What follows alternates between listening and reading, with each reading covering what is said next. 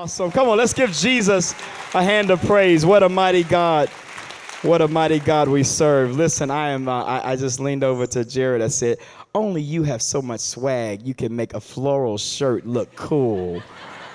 I mean, seriously, pink flowers on top of that. Go ahead, bruh.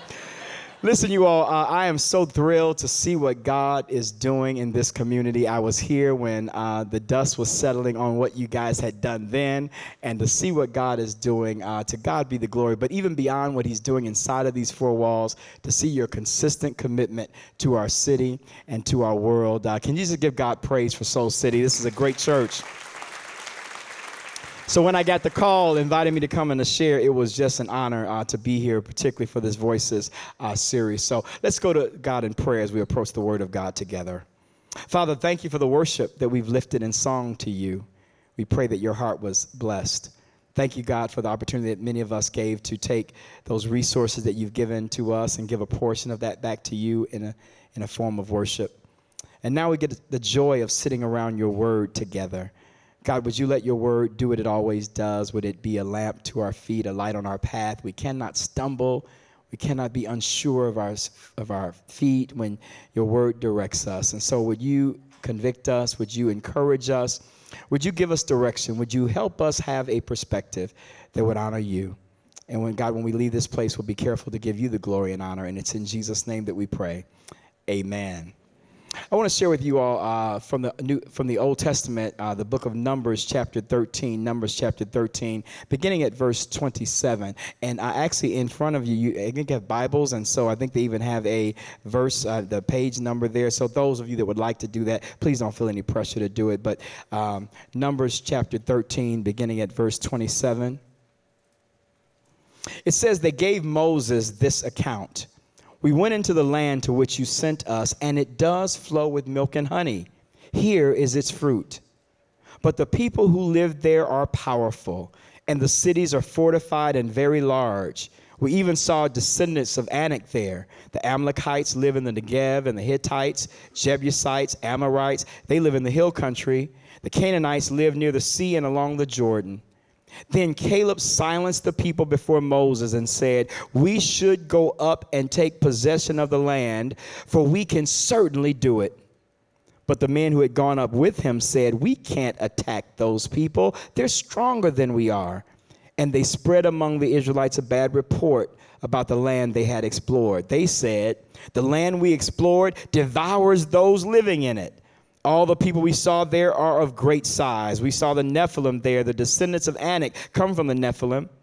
And we seemed like grasshoppers in our own eyes, and we looked the same to them. I want to read that last verse or that last sentence again. We seemed like grasshoppers in our own eyes, and we looked the same to them. I want to talk today from the subject, having a faith-filled perspective. Having a faith-filled perspective. You all, I'm getting older, and as I get older, I'm noticing that things are changing. So there are hair follicles that are no longer present. When I bend down to tie my shoes, it's more of a journey than it used to be. But the thing that really is kind of resonating the most about my age is the necessity of these little guys that I'm holding in my hand. Now, I'm nearsighted, which means I can read words fine up close, but if I do not want to murder people along the highway while I'm driving, it's critical that I wear these glasses. What they do is they correct my vision. As I'm getting older and as I'm, kind of becoming more in age, my vision that was once crisp, sharp, I was able to see things. Now my vision, as it is impaired, I need to get some corrective lenses to help that is not what it used to be. I believe that for many people, we spiritually are kind of like that.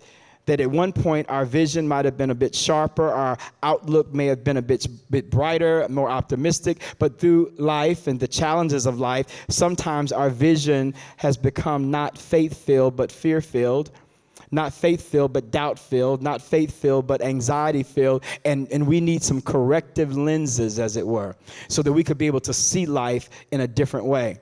And I believe the Word of God gives us that correct lens to see life the way it should be. I want to read to you all kind of the opening of a book that's one of my favorite books. You guys may recognize this. It was the best of times. it was the worst of times. It was the age of wisdom. It was the age of foolishness. It was the epoch of belief. It was the epoch of incredulity. It was the season of light. It was the season of darkness. It was the spring of hope. It was the winter of despair. We had everything before us.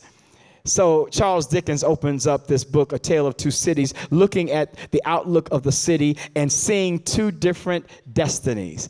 One of them positive, one of them negative, one of them optimistic, one of them very pessimistic. And indeed, that's how life is often, isn't it? That people can look at the same thing, people can look at the same set of circumstances, one of them believing that, yes, we're well able to do it, another saying it is impossible to do it. And that's where we find ourselves here in the book of Numbers, seeing this account that is being given. So let me give the backstory to what had occurred. Many of you may know the children of Israel are the children of God. These are the chosen people of God. And one of the promises that he made to them is that one day I'm going to give you your own land, and it will be a very bountiful land, a very abundant land, flowing with milk and honey. And so Moses is now at the edge of the promised land and sends some spies into the land. Spies to kind of investigate what are the things we're going to run into? What are the different things that we need to be aware of as we enter into what God has promised? And so now they're coming back to give the report of what they found. And it's here in Numbers 13, verse 27. Look at it here. They gave Moses this account. We went into the land to which you sent us, and it does flow with milk and honey. So they said, we went as you instructed, and as we got in there, we see that it's an amazingly abundant land, amazingly full of great agricultural, boundless in that. As a matter of fact, here is its fruit. We brought back some of the fruit that we found in that land. But then they changed their view of what they saw. They said, look at the next verse. But the people who live there are powerful, and the cities are fortified and very large. We even saw the descendants of Anak there. And then they kind of gave a list of the various armies and the people groups that were there, the Amalekites, the Hittites, the Jebusites, and the Canaanites. These very organized, very long-standing civilizations, they had gathered in different parts of the promised land. And so these spies came back saying, you know what, we went in and we saw that the land that God promised, it does have great abundance. We brought back some of the fruit. However, even though it is greatly resourced, we saw that the cities are fortified and the enemies are great and they're stronger than we are. We can't go in and attack these people. Isn't it interesting how when God makes a promise, it's often met with a challenge?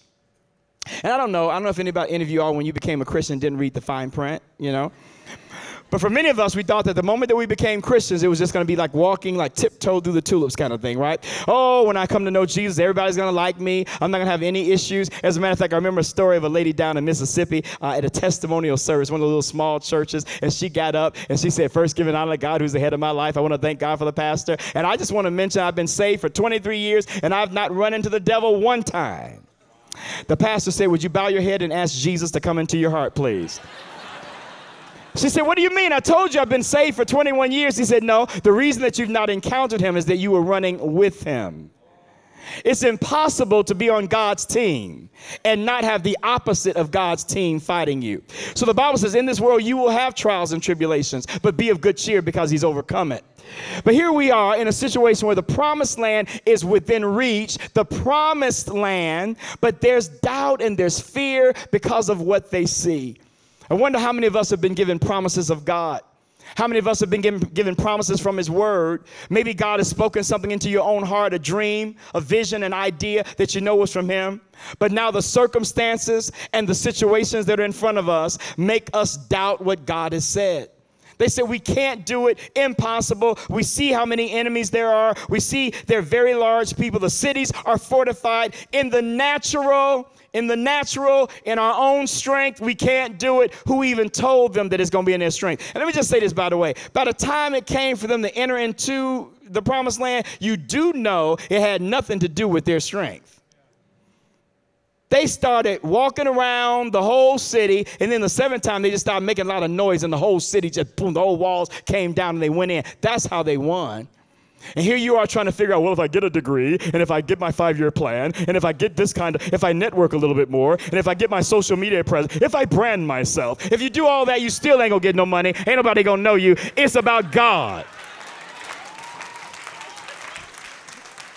And by the way, when things are funny and you don't laugh, you are a very depressed person. You know, it's funny stuff going on and you just still got to fake. We're going to talk about you in a second. Here we go.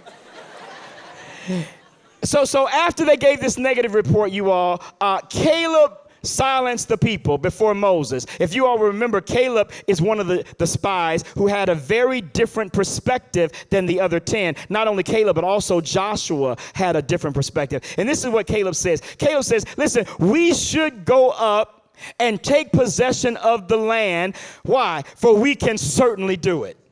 Caleb said, you know what? I believe that we should go up right now and take possession because we can do it. How can one person look at one situation one way and another person look at the same situation and they see it another way? I believe because one person has lenses or has vision or has a mindset of faith, and the others have vision or insight or a mindset of fear. And all of us as human beings are given this amazing gift called free will. Unlike animals that often just move by instinct, we have choice.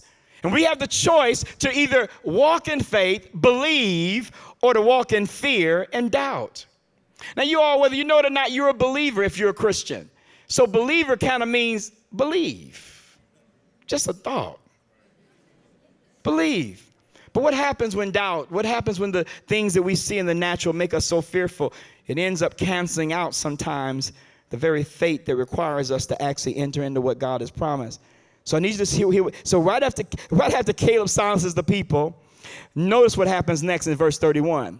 But the men who had gone up with him says, we can't attack those people. They are stronger than we are.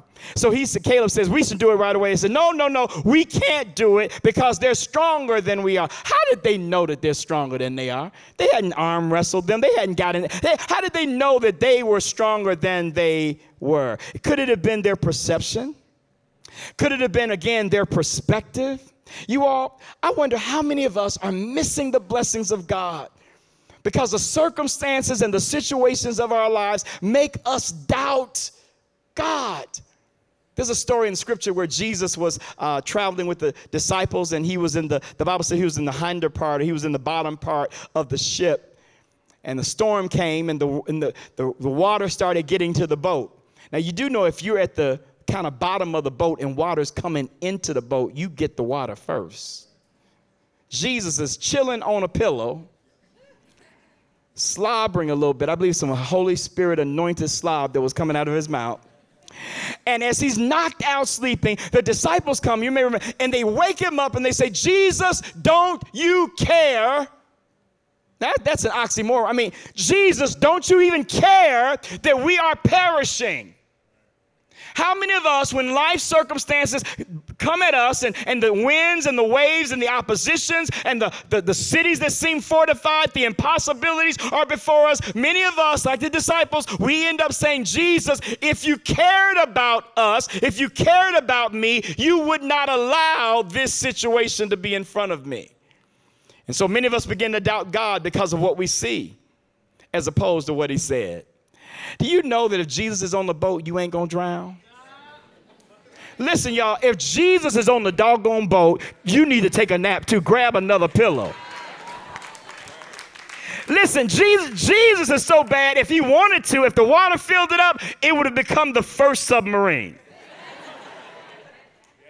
How many of you may not know Jesus is in your boat? Jesus is with you. And if God be for you, who can be against you?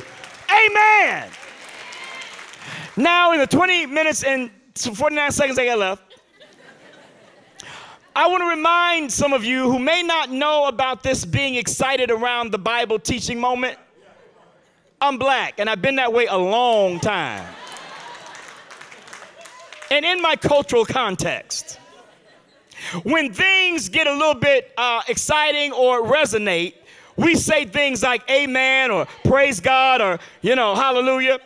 And I understand some of us and our personality types are not that way. I get it. Harvey, I'm so excited to know that you have so much energy. That really, that's so encouraging to me. I love it. Man, I'm not going to go to sleep today, I tell you that much. But that's not how I'm wired. That's just not my personality type. That's just not my, that's just not how I'm just not how I'm designed. Liar, liar, you. Because you are designed that way. I've watched you in the spirit at a football game. I've watched you at a basketball. Don't you tell me you don't have in your personality to get loud.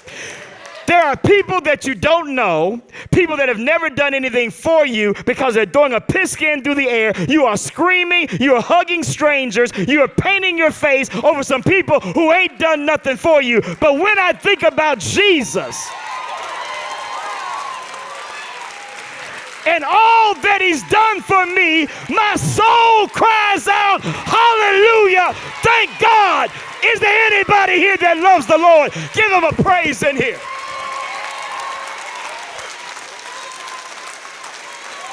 Hallelujah. So for the next few minutes, all of y'all are black for the next 15 minutes. You can tweet that. You can put that on your Instagram. I was black for 15 minutes.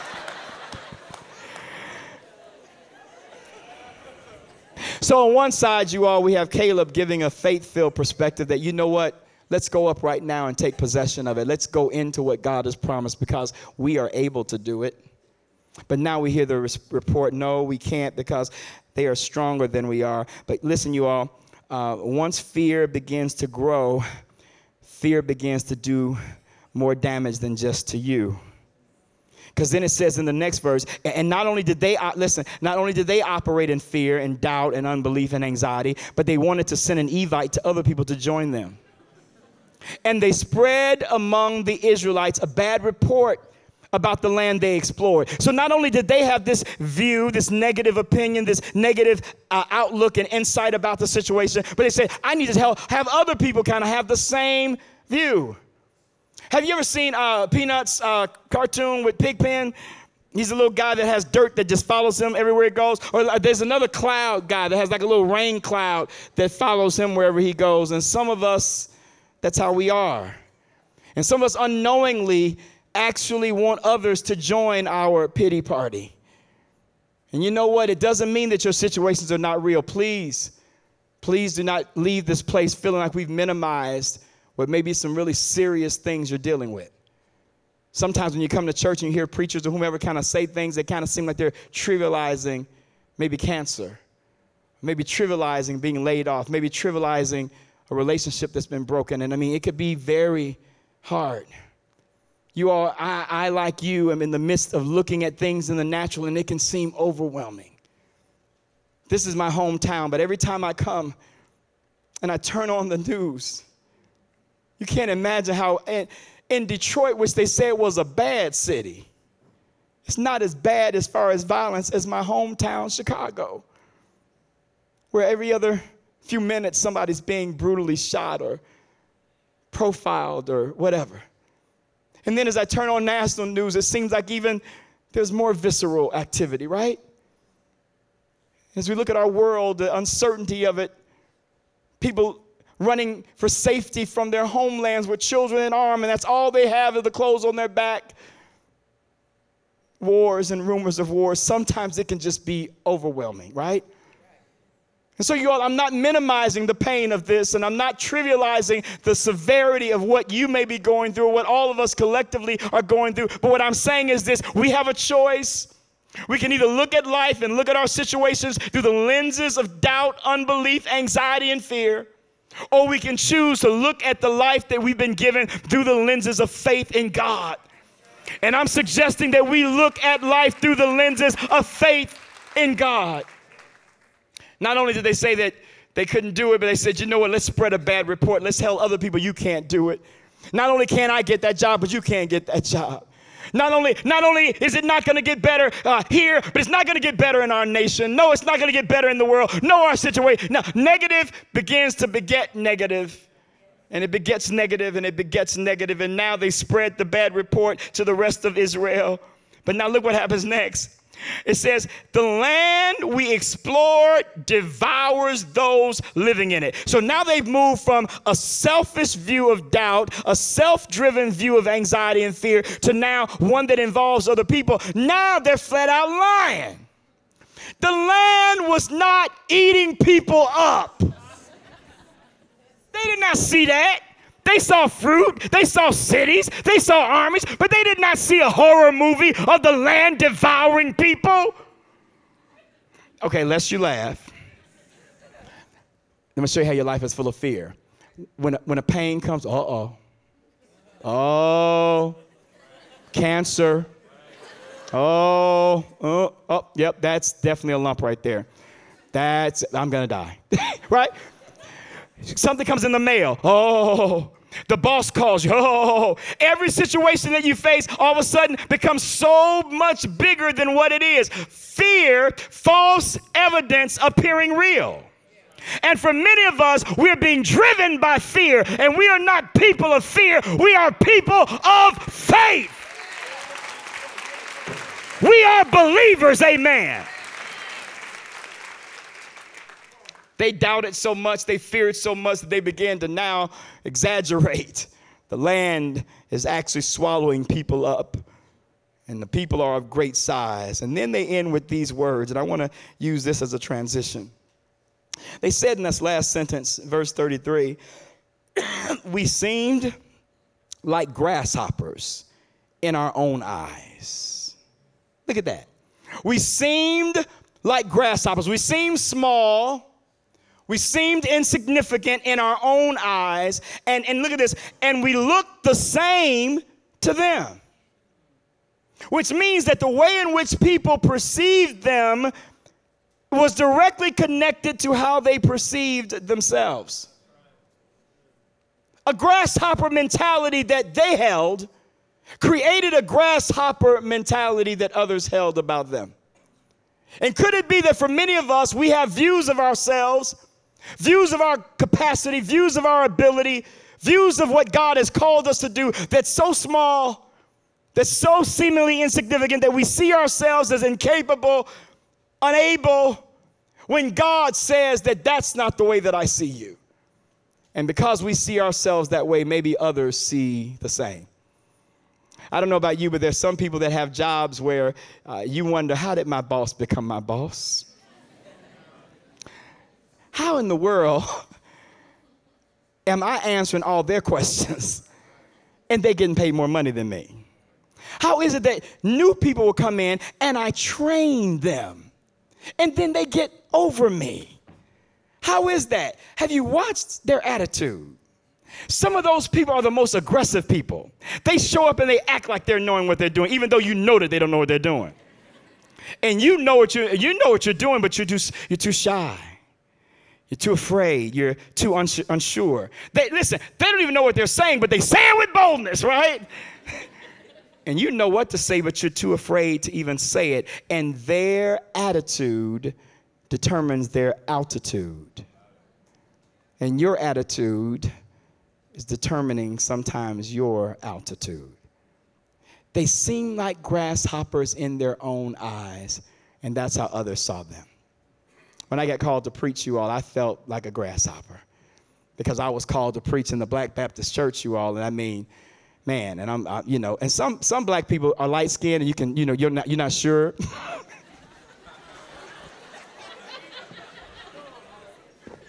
When you see me, you know I'm black. It ain't no I wonder, is he really black? You know in the dough, black. And so here I am in the Black Baptist Church, you all, and you're supposed to preach, if you're called to preach, like a black preacher. And for those that don't know that, there is a certain way that many black preachers preach. And if you do not preach that way, you are invalidated from being a real preacher. And so one day I decided that I was going to preach this way right here. Yeah. And as I did it, people started leaving in crowds. They did.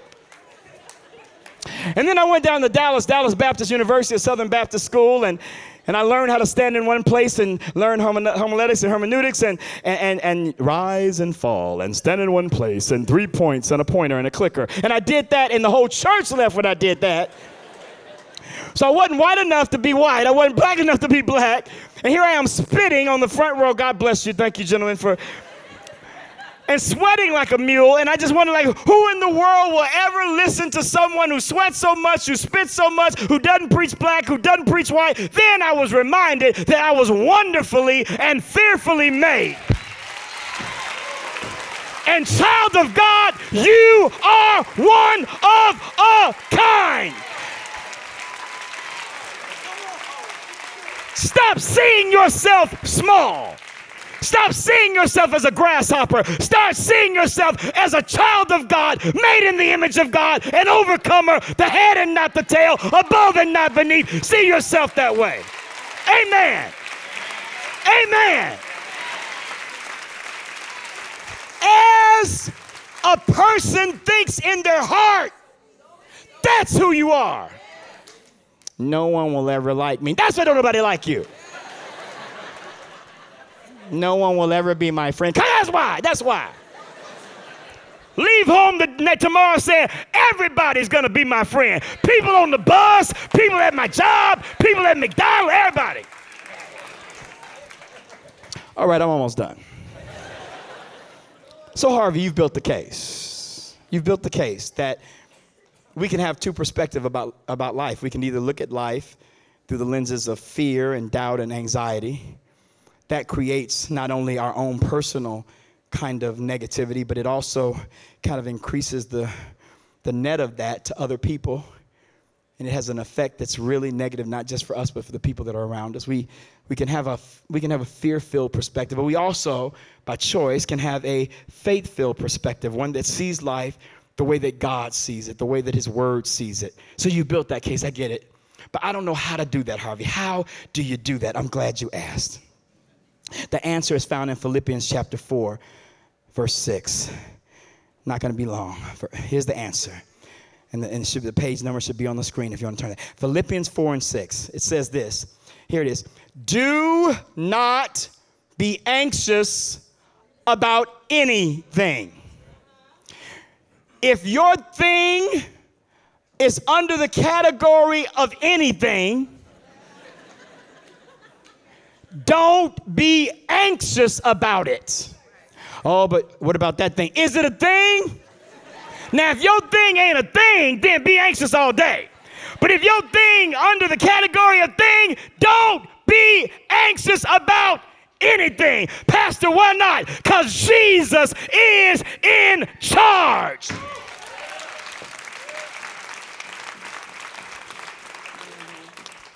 Listen, when you know God's in charge, it changes how you view things. It gives you a set of knowledge that changes your perspective.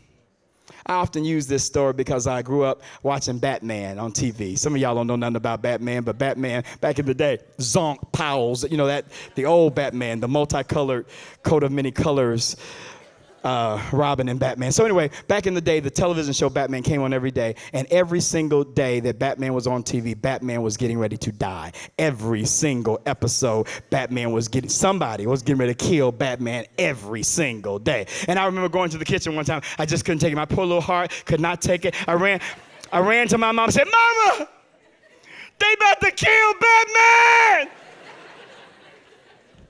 My mother started stirring the greens.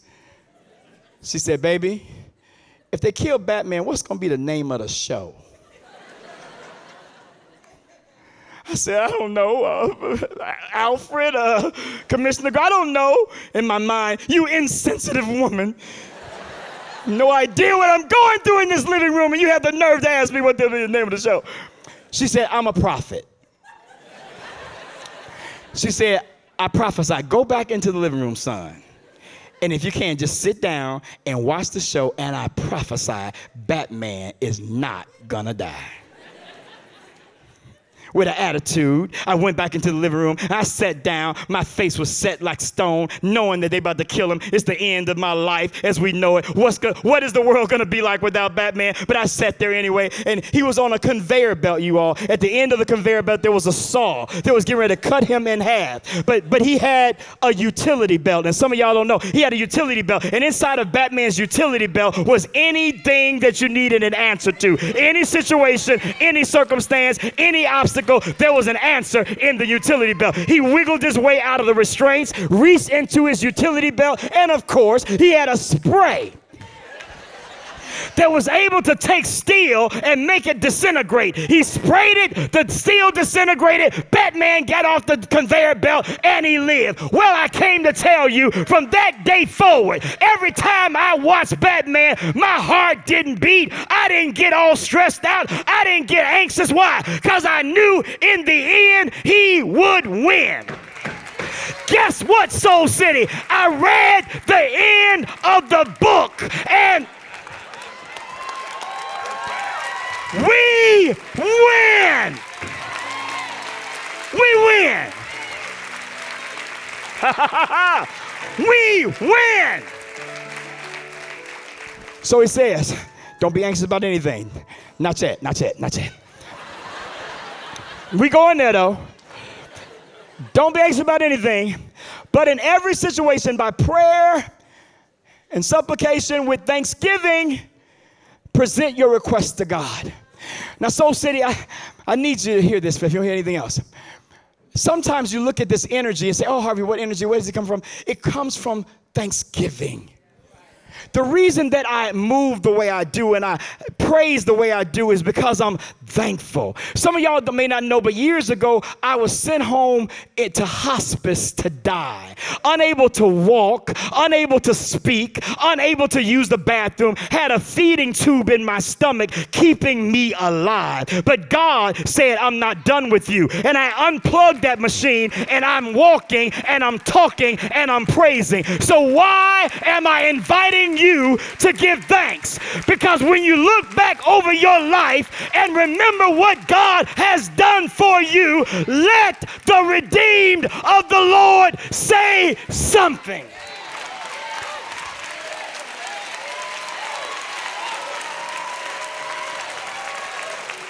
Give him some praise. Give him some praise. Soul City, is there anybody here that knows that God is good? Then give him praise in this house. Hallelujah.